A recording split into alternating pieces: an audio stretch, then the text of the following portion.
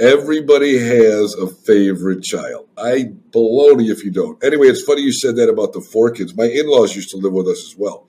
So we'd go to dinner and you'd go to a restaurant. How many? 10. And they literally looked at you like you had something growing up. 10. So, you hear a lot of stories from, realtors and lenders. They're so busy. They're so busy. No, you're not. I can see your numbers. Like, right. I've had a guy sitting in front of me a few weeks ago tell me how much business he did. Welcome to the Freedom Chasers podcast, where we bring you interviews and discussions that share the stories, successes, goals, and dreams of real estate agents and real estate investors pursuing a life of purpose and freedom.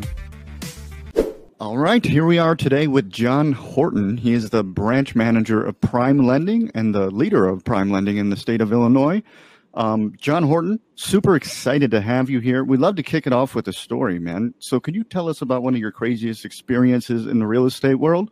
Yeah, I'll tell you, crazy stories pretty much are daily, but the ones, after doing this for 32 years, it's really relationship and family based. And I remember we closed on this loan. Lady didn't think she was going to make the closing because she was about to have a baby. So it's not a joke, but at the closing as a gift, I gave him a wiffle ball bat and a wiffle ball. And I said, you may think this is weird, but in about 3 or 4 years, I want you to send me a picture. 5 years later, I get a picture of her and her husband and her son hitting his first wiffle ball in their backyard. And it was one of those things like 5 years later, you still keep in touch with them, but for them to actually remember that and bring it out of the thousands of deals that I've done, that drove home to me this is relationship, man. This is what it means. You're helping people. It's not a transaction. It is a business, but really helping people and making those memories are insane. I think the kid's like 21 now. I probably bumped into him at a bar last week and don't remember him, but still, you make those lifelong memories for your clients, which I think is really the bottom line in this business. Yeah, which is such a great thing, man. I appreciate that story because these people do these transactions a few times in their life.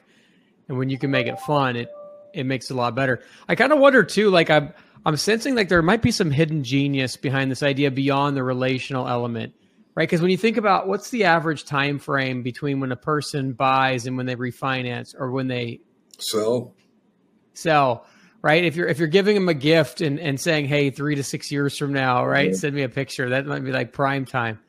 There might be some method to that madness there.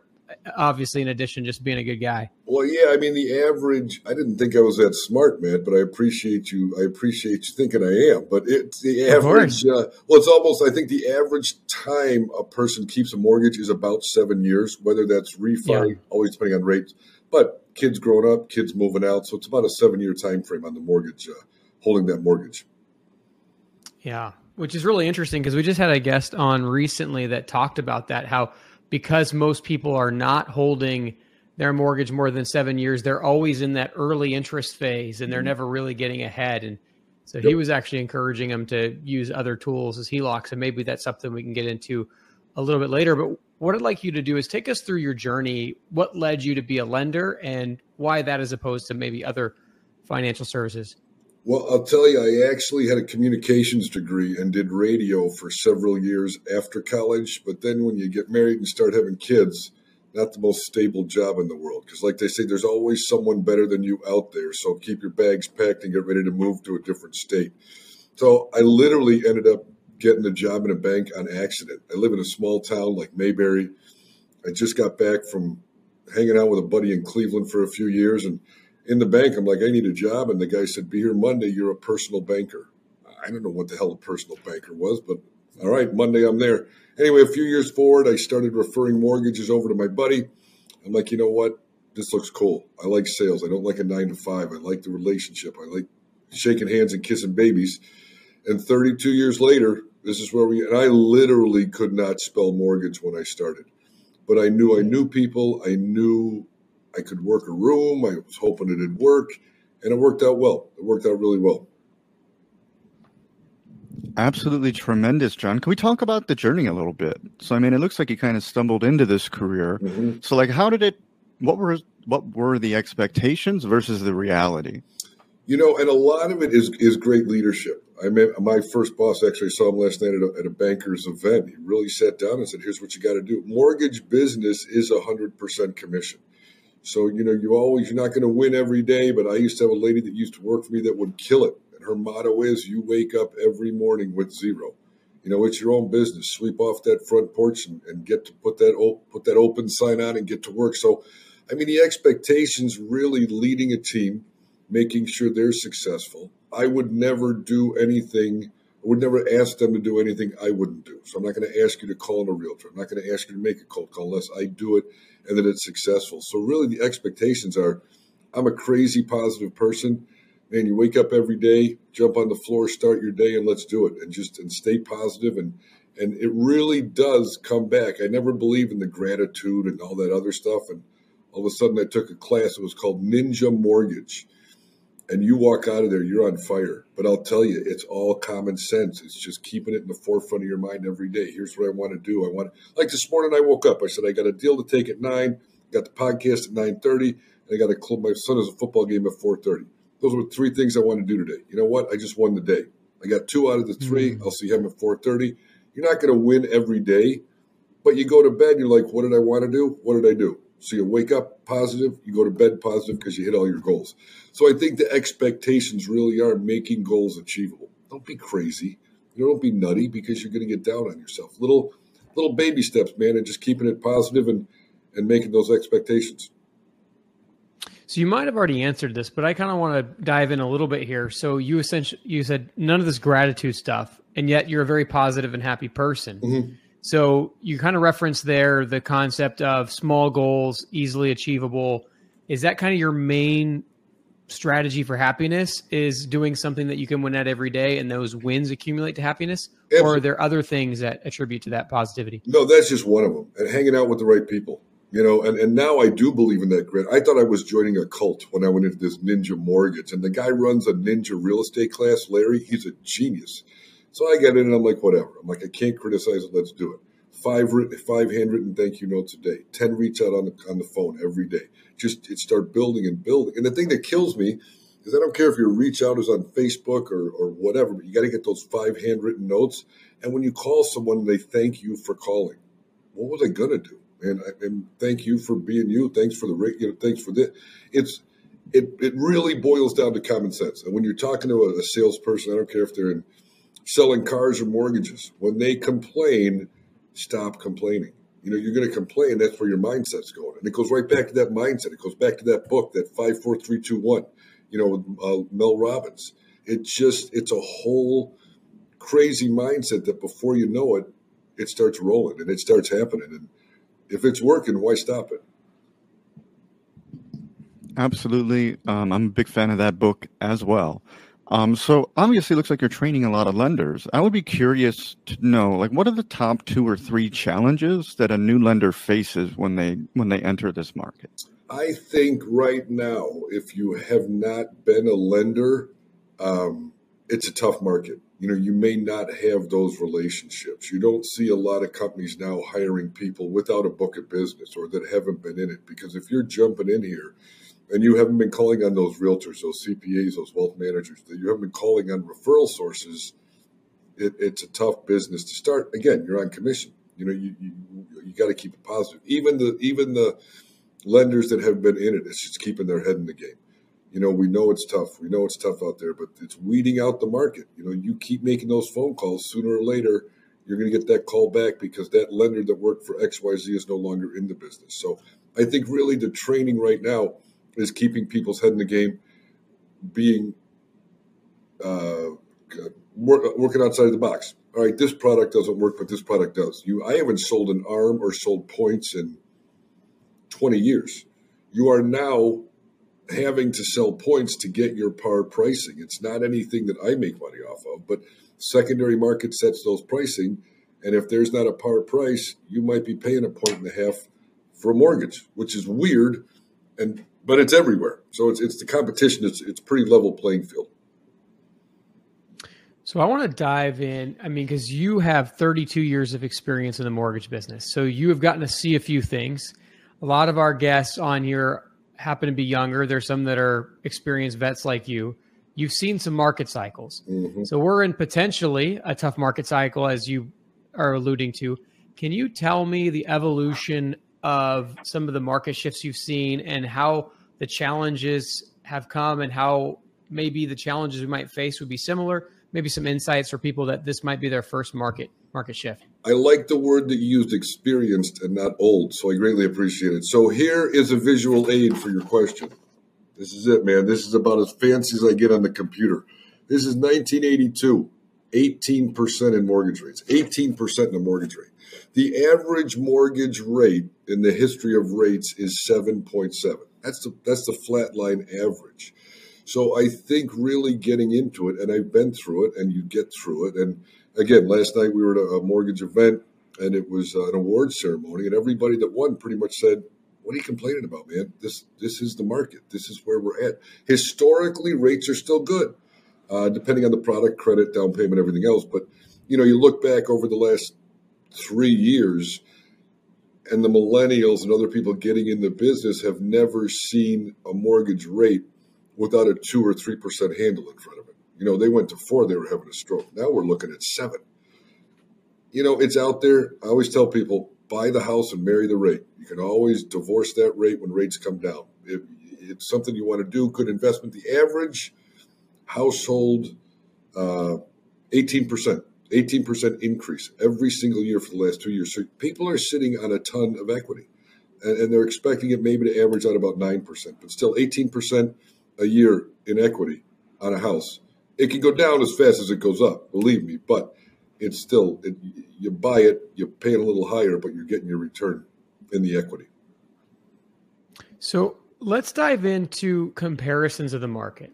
So I love how you illustrated the rates. I mean, we're comparing a 6-7% interest rate right now with an 18% at one point. I feel like, let's say I want to play devil's advocate. Let's say I want to play the new agent in the game that's just maybe pessimistic. Mm-hmm. So tell me about transaction counts. Tell me about the fact that maybe these rates, these prices, I should say, have been built around the fact that rates have been artificially low for probably one of the longest times in, U.S. history. Mm-hmm. So is there any credence to any of that? Like, was transaction volumes high when the market rates were 18%, or were they abysmal as well? If we were trying to compare the market situations, the competitive natures, how would you equate the one we're in now to the one in the 80s? Well, I'll tell you, in the 80s, there was more supply in the market.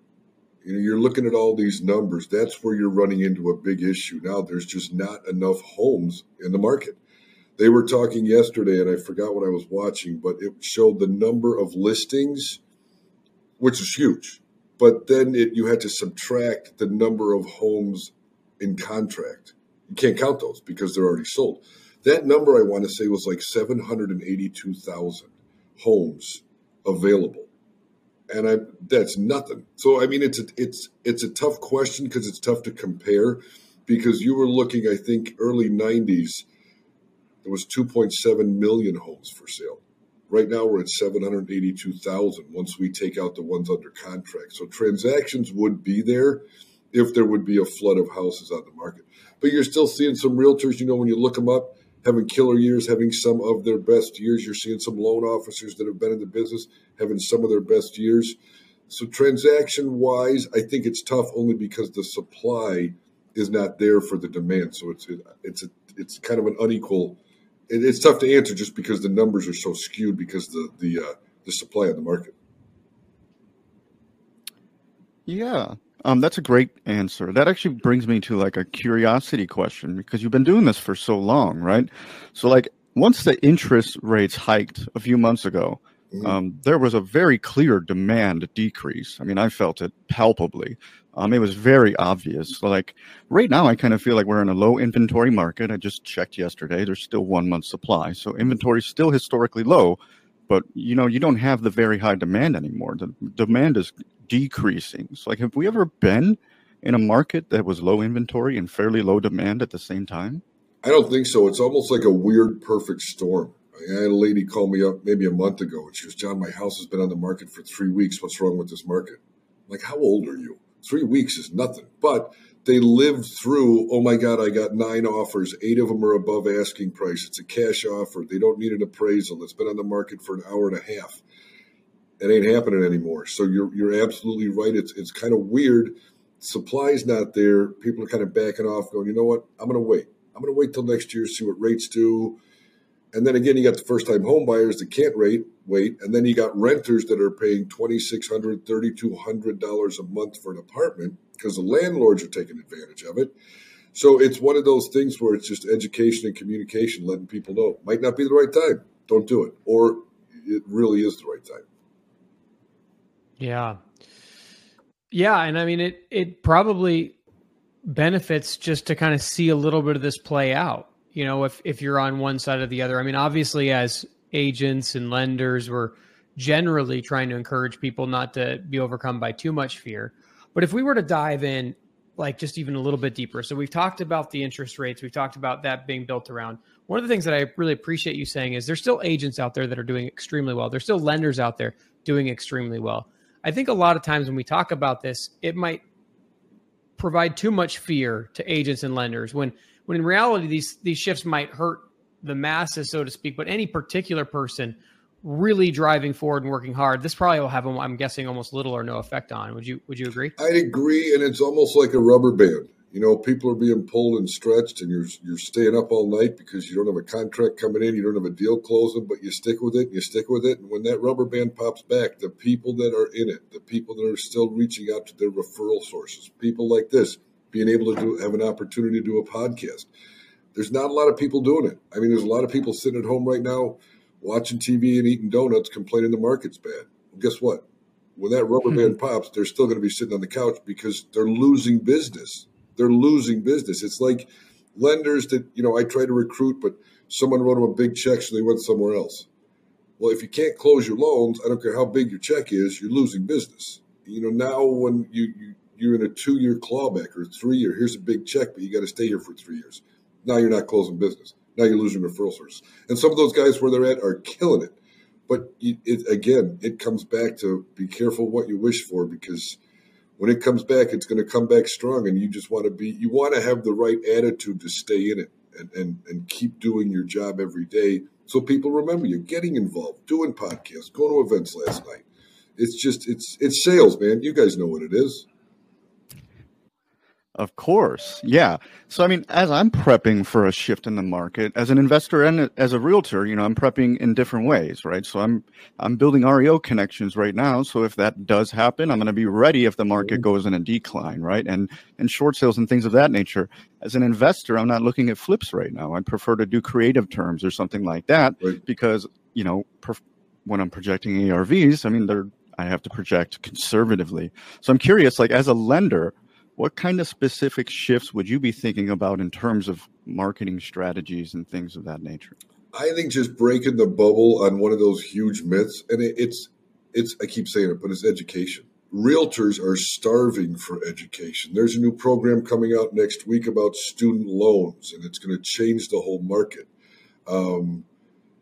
Different products. You don't need 20% down to buy a house. You don't need 20% down to buy a house. I don't know how many times you can say it, but you put it out. Oh, are you kidding me? VAs, thank God for their service. 100% financing. If you're certain income, 3%. FHA, 3.5%. And like, I don't need 20%. I've been saving forever. No, you don't. You're going to have mortgage insurance, but you're going to get out of it because the market, it's education, and it kills me. And you're on with realtors or whoever. I mean, I always tell people I couldn't bake a cake. Teach me how to do it. I'm not a baker. I'll buy one. So it's the same thing. And believe me, I'm no genius, man. You saw my Excel spreadsheet. You saw how far this goes. It's really down to basic common sense, knowing your products, knowing how to help people, and just being honest and calling people back. It kills me. I don't have one text or one voicemail at the end of the day or one email. Nothing. But every day you call my phone. I'm in today. I got a meeting at 1. People know where I'm at. I know I totally went off the subject, but it's kind of going back to shifting the market is doing what you've always done if you've been good at it. If you've not been good at it, you got to change what you're doing. So I think doing what the team is doing is really preparing for any market because we're not going anywhere. Well, and you're sticking to fundamentals, which I think is killer. You know, I mean, there's in this world where you got a million shiny objects. I could tell the foundation of your business is build relationships with people, do what you say you're going to do, be where you say you're going to be, have people know where they can find you. And, you know, I mean, chasing after some of the new innovation can be good as long as you're sticking in discipline to the fundamentals and not missing out on those. So I really appreciate you hammering on that. That is obviously a key pillar of business. So one thing I want to ask you about, because the last crash, which was so different than what we're experiencing now for so many different reasons, a lot of which people were talking about was based on these really bad mortgages that were issued. We're in a place now where it's getting much, much harder to qualify for a mortgage based on the fact that the rates are going up. What do you think might happen? What would be your recommendation to LOs? Do you recommend they give out these adjustable products to get loans done? Do you recommend they tell their borrowers, hey, I wouldn't do this?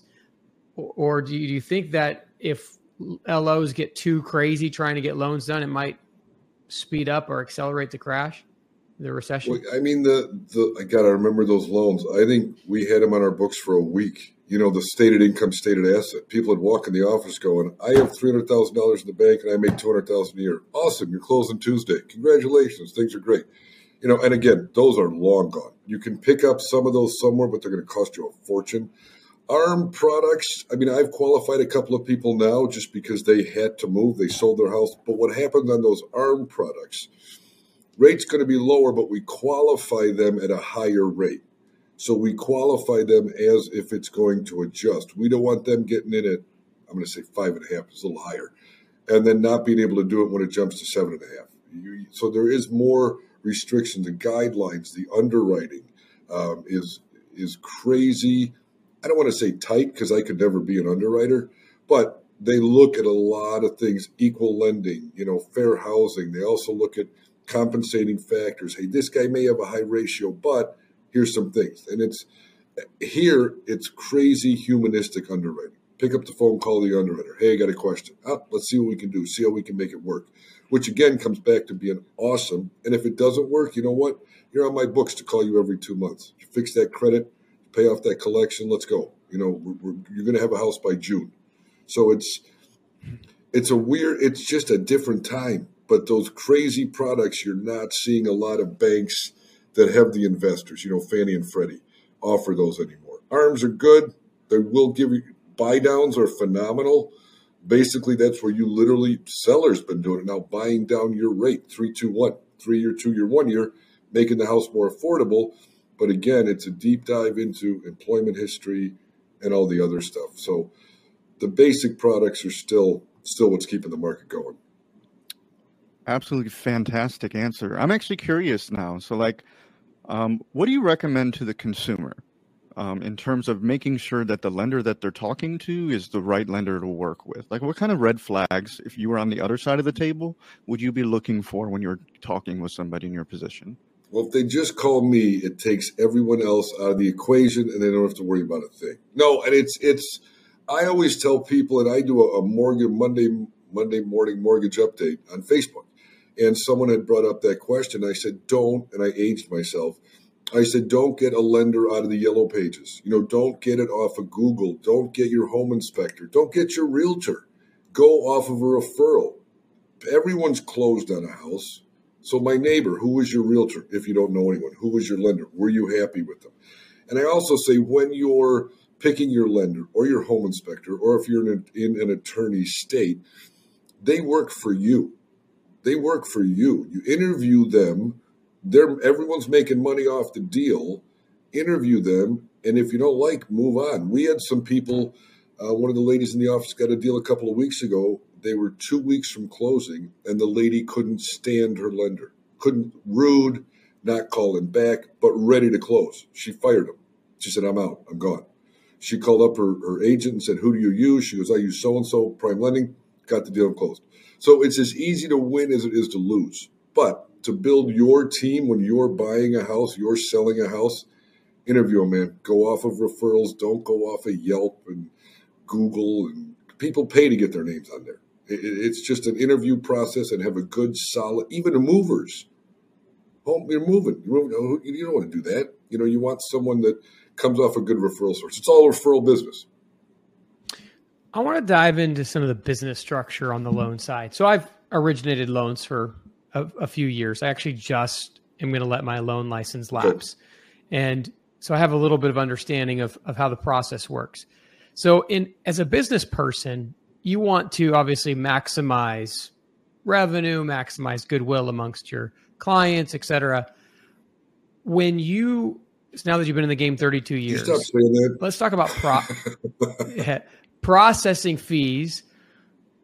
Do you charge processing fees? Like how do you balance increasing your income because you're getting better all the time and giving the client the best deal? Yeah.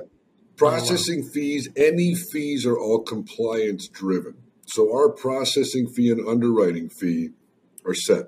The Illinois market may have a different one than Cleveland. They have a different one. It's just the cost of living. And, someone had said if you charge a $600 processing fee in Green Bay, they'll leave because every other bank is $275. So it's really, and believe it or not, and you know this from lending, and Tim, you know it from real estate, banks lose money on mortgages until they start paying them back. The cost to put a mortgage on the books, do the whole process, I want to say is like $12,000, and I could be way off, but I know I'm not that far off. Between your processing and your underwriting fee, well, why are you charging that? Well, you know what? Does your attorney charge you by the hour if you work for them? You got to cover some of your nut. I'm making nothing off of processing and underwriting. I'm making nothing if they pay points because it's just to get that par rate we talked about. So it's and you're getting, well, this bank's only charging me this. I can't mess with the fees. Now you're messing with fair lending. If I don't charge you a processing fee and I charge the next guy, well, now I'm in trouble. If you're a veteran, you're getting a VA loan, there are no bank fees. There's no processing or underwriting fee. It's just, and that's across the board. So, maximizing the revenue is, you got your par pricing. You need to hit 100 on every loan. Do we hit 100 on every loan? No, because you try to match, you try to work together depending on your market. So really where your revenue comes in is when people start paying back their mortgage. People freak out. I'm going to have this loan for 30 years. It's $250. I'm going to pay you $640,000. That's how we stay in business. I'm only kidding. But that's true. I mean, that's the interest, like interest on a credit card. How do you think all the credit card companies stay in business? So it's very fair. It's equal across the board. Every lender's the same. I just tell people, you got to go with who you like. And no one's building in junk fees because no one's going to pay them.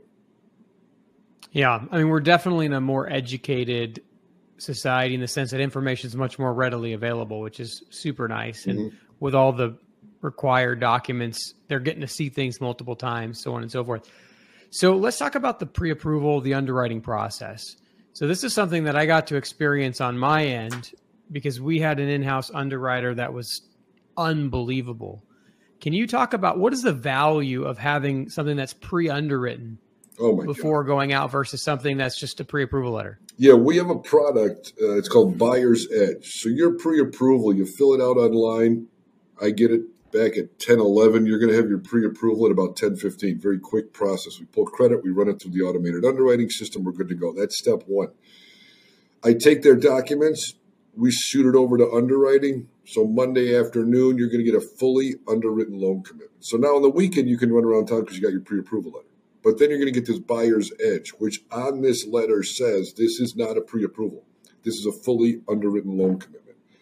When they find that house, I just had one yesterday.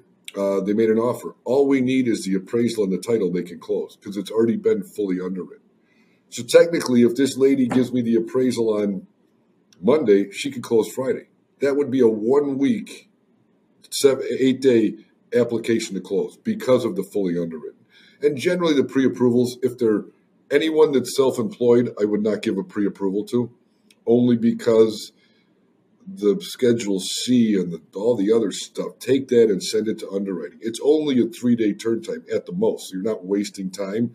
But you shoot out a pre-approval to self-employed and you didn't analyze their tax returns right, you're screwed. So fully underwritten, speed. I mean, you go in to make an offer. Say the guy in front of you is doing 45 days cash. Well, you know what? I'm getting financing, but I'm already approved. I'll go 15 days. All I need is an appraisal and we can close. So those fully underwritten pre-approvals at times are beating out cash offers. Yeah, I hear you. And being a self-employed person, I can empathize with those that are self-employed. Oh, I have multiple LLCs, multiple things going on with properties.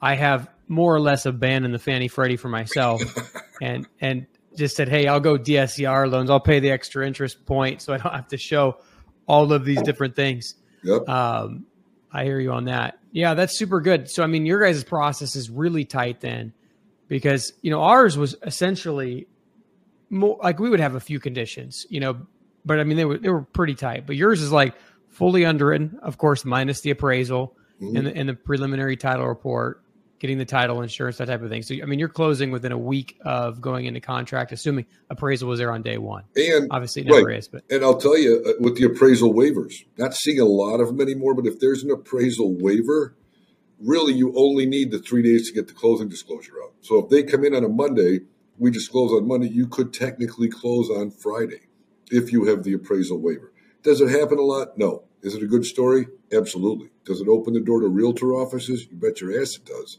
Because it may not happen. It can happen. It has happened.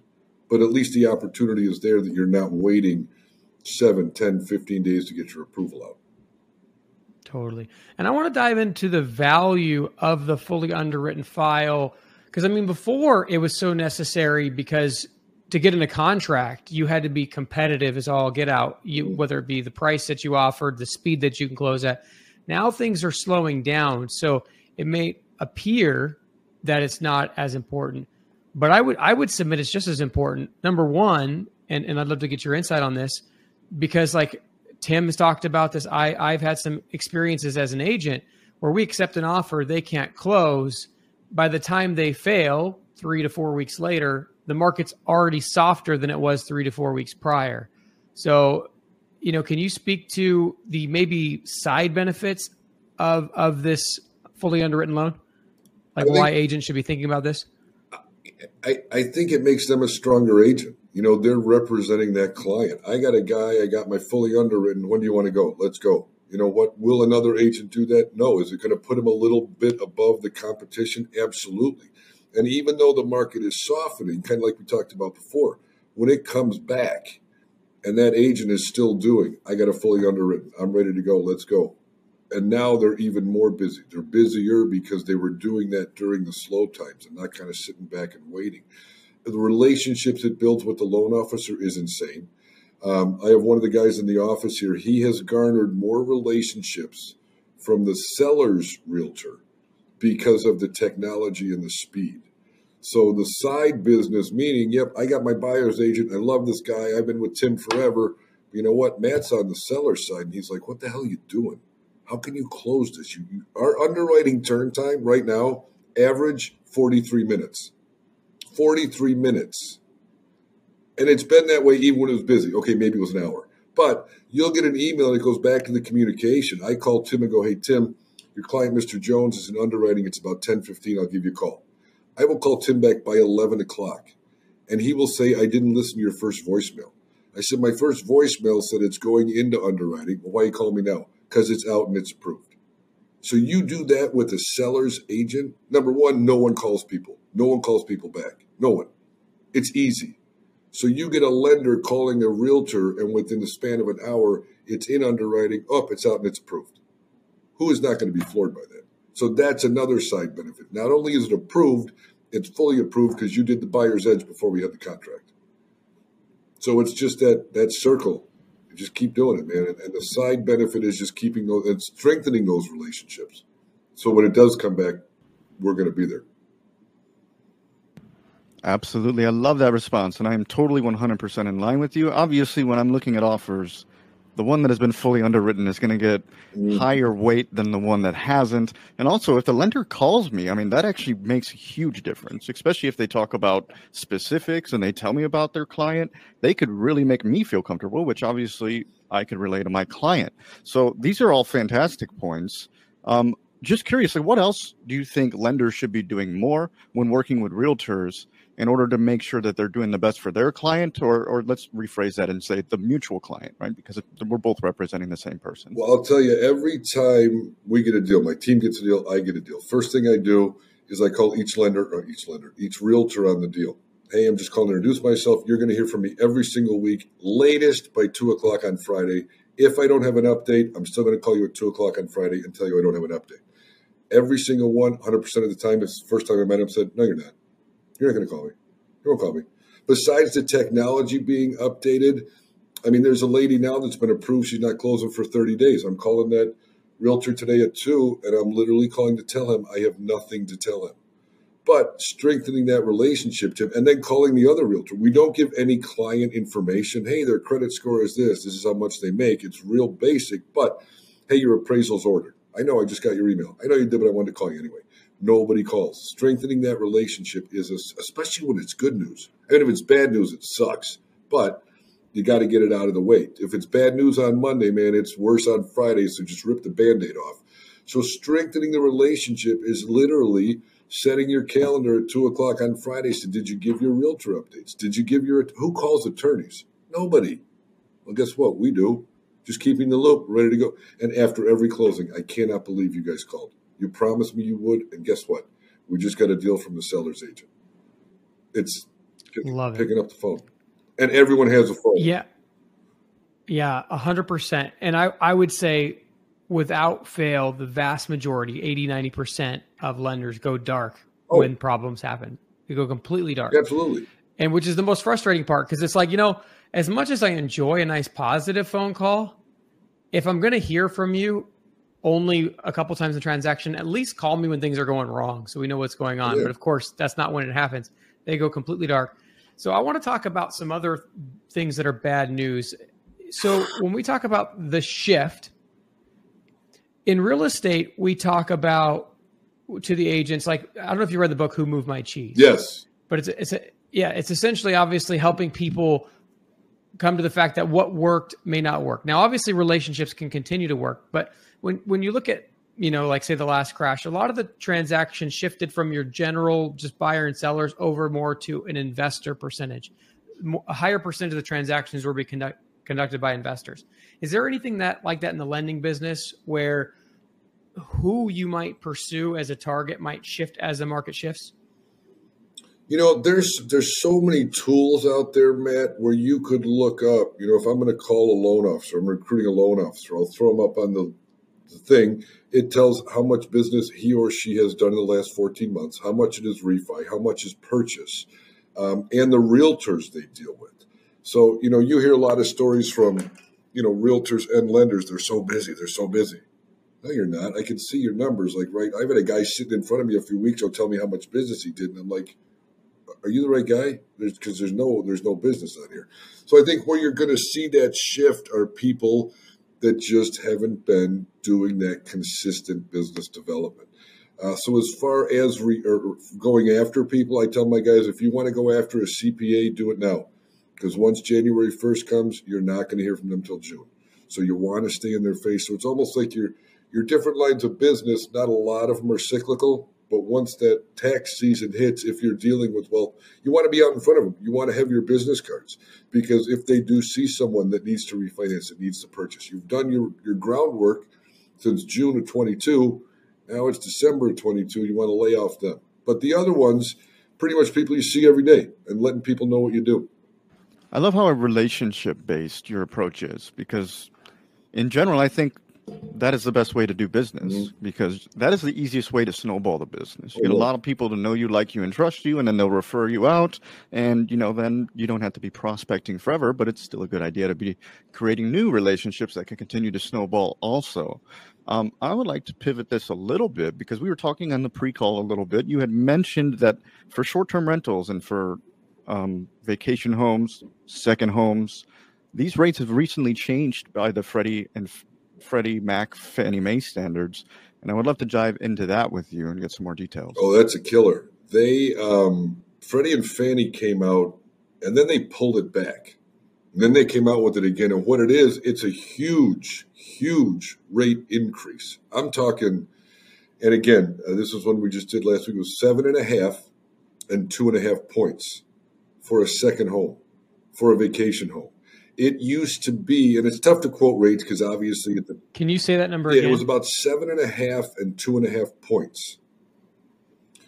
Now, if it was a condo, you'd have a condo bump on there. If their credit score was low, your credit score. It's nuts. So what happened is they used to be on investment property, understandable risk-based pricing. Then they rolled it out on second homes. I don't get it because, I mean, you look at Hilton Head. We have some offices in Hilton Head. They said it's killing them. Hilton Head is mainly a second home destination. And what they're charging, Fannie and Freddie's bumps on those second home and investment properties, it's putting people out of the business. They're like, why am I paying 8% and a point or whatever it is, depending on credit, down payment, product? But people are shocked. They are shocked. And it's like, it's not me. You go anywhere else, it's going to happen. What they did for a while there is banks opened up, some banks, a certain part of their business for portfolio. So they didn't want to have these. I mean, you're buying a second home in Wisconsin. It's not like you're renting it out. It's not like a high-rise condo. It's not a moneymaker, but you're paying for it. So what they did is they put out X amount of dollars in the portfolio. Well, that ran out really quick. Now everyone's going back to Fannie and Freddie investing in them. And some people, it's just killing them. It's just, and if they get rid of it, can they come back and refinance? Absolutely. Will they get rid of it? Nobody, they don't want them. They just don't, the investors don't want them. Where you might find a little better is if you go to a bank or a lender that does a ton of portfolio. But again, a lot of places don't want them on the books because since COVID, a lot of things have become a riskier investment for banks. And Fannie and Freddie said, we got enough of them. We got enough. I think what happened is they had a percentage they could have, and the percentage skyrocketed. So it's almost like you got to, you need 33, 33, 33. They might have been at 50 on one of them. So they got to scale it back so they can make everything even. Okay, so let's just clarify that a little bit. So when you say percentage, you're not talking about percentage of default. You're talking about percentage of their portfolio that's in those loans. They want a third, let's say, in single-family primary owner homes, a third in, basically secondary homes. But you're saying their portfolio started carrying 50% second homes. Correct. Yeah, rough numbers, but I think they were, and again, the risk factor on them. You got a second home and all of a sudden you lose your job. What are you going to do? Pay your first home or your second home first? I pay my first home. Right. So according to what I've heard, it's just really a risk-based pricing. So I'm curious if there's any insights that can be gathered. So a lot of times, like the way I like to think is, okay, if financial institutions that have way more resources than I do in R&D at their disposal are saying, wait a second here, we're going to take a step back because of the risk. I mean, you kind of pointed out that maybe just people will, when they hit turmoil, will choose to pay their primary home as opposed to their secondary home. But do you think there also might be some insight into what they think is going to happen to the secondary home income market, like the Airbnb market? Or do you think that's not really what's being stated? Yeah, I think that's way above my pay grade. I mean, I think that's more of a financial analyst future. And I always love these future guys. I mean, I love them. I could never do their job, but they're like weathermen. Oh, it's going to be partly sunny. Well, bullshit, it's snowing outside. What are partly sunny? You're just going off of these models you're watching, hoping you're right. And probably historically, 90% of the time they're on. But on the sales side, we're kind of hoping they're wrong because it's their job on the secondary side and the investments and everything else. But it's just weird. Every day you wake up and it's like, what's happening today? What could possibly go on today in the market to make it nuts? And I know nothing about stock. I got 6 kids, man. I don't have a second home. I don't have stocks. I don't have anything. I got 6 kids that drain me, but I love them all in case you're watching.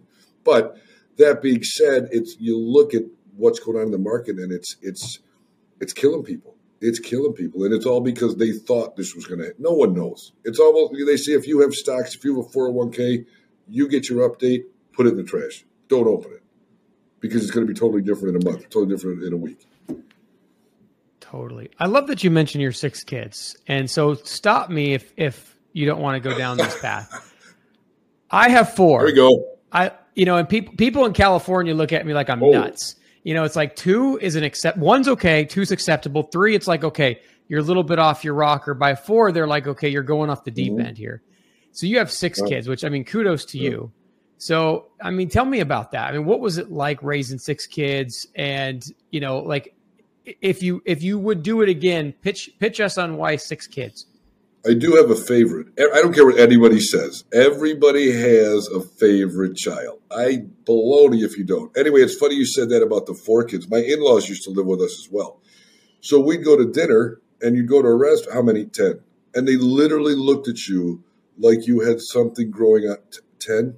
Oh, no. Do you have a reservation? No, I'm not having the Last Supper. It's my family. We're just going. Even if it was the sixth kid, my wife, eight. Oh, eight. Oh, then when COVID hit, we got to sit here at separate tables. We're related. No, six here, two, like whatever. So it is kind of funny. People do. I think we should have capitalized on it. I told my wife she should write a book. I mean, she does everything. I mean, I don't know. None of them like me. I don't know what's going on at home anymore. It is funny, though, and I'll make it a quick story, is my favorite one just moved out Wednesday. He rented an apartment with a couple buddies. One of my daughters is in college. One of my daughters is 23. She'll be moving out soon. My son is 30. He's married. So it's literally my two younger ones at home, who I never see anyway, junior and sophomore in high school. So I looked at my wife. I'm like, what the hell do we talk? I haven't talked to you in 30 years. What do we talk about, man? Because it's usually let's go this. And you find yourself, and you'll see when your kids get older, you'll get home from work and it's like 6:30 going, what do I do? I don't have to drive to football because the boys drive. I got nothing to do. I'm going to start hanging out at my favorite kid's apartment because it's only 20 minutes away, but he won't give me a key. So long story short, would I do it again? They said my wife couldn't get pregnant. I hate her doctor because he's a liar. I haven't talked to. She's like a Pez dispenser. I told the doc, I'm like, what are you can't, what are you nuts? But it's fun. There's always something going on. You know, there's 12 pairs of shoes when I got home from work tonight with all my friends' buddies. When they weren't driving, all the bikes and the skateboards were in the house or in the yard and the food. And now it's like, where is everybody? So you kind of like the quiet time. You bitch about the loud times. But now it's like, I got to talk to my wife and I got nothing to say. That's a tremendous response. I love it. It's interesting how different family dynamics could be, right? So like my wife, her family comes from Mexico, right? So she has literally like 30 to 50 uncles and probably 120 cousins. Okay. I got 3 uncles and 6 cousins. Right. Yeah. And then she'll be like, she'll be talking about her cousins by name and she expects me to somehow remember them all. I'm like, I could barely remember all 6 of my cousins' names. Do you think I'm going to be able to remember all of yours? Like, it's just simply not even possible. Oh, no. So I love that dynamic. I mean, I just think it's really interesting. So cool, John. Like, what is your vision for the next 12 months? Like, what are you working on this year? Well, my wife's not pregnant, so that's good. So that's the vision. I know we're good there. I think it's really just building the base, you know, and I see your stuff that you put up, Tim. I love that. I love the positive energy you have on there, your responses, the people that respond to you. That's the kind of people I want to hang out with for the next 12 months. There was something that was on the other day, and it said, for the next 90 days, here's what I'm going to do. And again, it comes back to these handwritten note cards. Get them out. Pick up the phone. I'm doing the same thing I've been doing. Maybe a little heavier, but we got an Oktoberfest next week with 500 realtors. We got something next week with 30 realtors, kind of doing the same thing. I told the team, get involved because no one's doing it. Yeah, it's going to hit the profit and loss statement, but you're kind of throwing those seeds in the ground, that old adage. If you stop now. So really for the next 12 months is riding this out, keep recruiting, keep hanging out with cool guys like you and seeing where this market is. I'd be curious if we did this in a year from now, just to kind of go back and see, you know, where we were, what's going on, and see who's still in the business.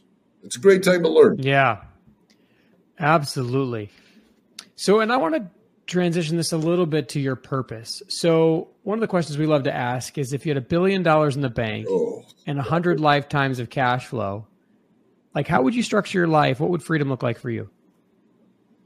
You know, if my wife was here, she would tell you she hates when she goes on vacation with me. I'm not a vacation guy. You give me the weekend, it's enough. I honestly think it'd look the same. Honestly, I love to work. It's probably a sickness. I remember when I was a kid, my dad's idea of it, both my parents were born and raised in Ireland. So my dad's idea of vacation would be to send me and my mom and my sister to Ireland for 6 weeks, and he'd stay here and work. I remember being a kid going, well, that blows. Now as an adult, oh, stop it. I'd do that in a second, just because why would I bring everybody down on vacation? Like when Sunday morning, we're going to Michigan State this weekend to see my daughter for homecoming. Sunday morning, I'm out by 7. They want to stay for brunch. I'm like, my ass, let's go. Let's get home. Come on. So we're taking 2 cars so I can leave by 7 and they can have brunch. I'll be home by 9:30. That's fine with me. So great question. I don't think it'd change. I really don't. The flexibility on the loan officer side. The kid, like I said, he has a game at 4:30. I can blow out of here today at 4:15. If I was 9 to 5 or punching a clock or 2-minute break, but you guys know, realtors and loan officers, you work weekends, you work nights. How many realtors have to tell you that? Oh my God, I'm so busy. No, you're not. I've seen your numbers. Take that damn thing out of your ear. I don't know who you're talking to, and stop with the engraved license plates. I sell them. No, you don't. You don't sell them. You haven't sold a house in 5 years. So I don't know why I went there, but I don't think it'd change a lot, except my kids wouldn't have college loans and I'd be free of debt. There you go. I love that. So, that is the typical response of entrepreneurs. Like, we're kind of just geared to work, I think. Like, I don't even think I would enjoy a life where there was no passion or no pursuit of more. No. So absolutely fantastic answer. It is true. Awesome. Even guys that are retired, 70, 80, they say every day's a Saturday. But I'll tell you, after so many Saturdays, it's like, what do I do? I get up. I get up. Now I'm up. Now what? And if you don't golf, you're kind of used. I don't know. I think I'd still be doing the same thing, man. Absolutely phenomenal. So cool. John, like, anybody listening, like, what would be the best way for the audience to get in touch with you if they wanted to reach out? Absolutely. I appreciate that. They can reach me at 630-915-5288, or you can shoot me an email at john.horton, HORTON, at primelending.com. All right. Absolutely phenomenal stuff, John. Thank you so much for gracing us with your presence and giving us a glimpse into your life and into your business. And to those of you out there chasing freedom, freedom is acquired one action at a time. So simply commit to taking some more action and do so within the next 7 days, and tell somebody you know that can hold you accountable. And before you know it, you too will be living a life of freedom. So thank you for tuning in, and we'll catch you on the next one.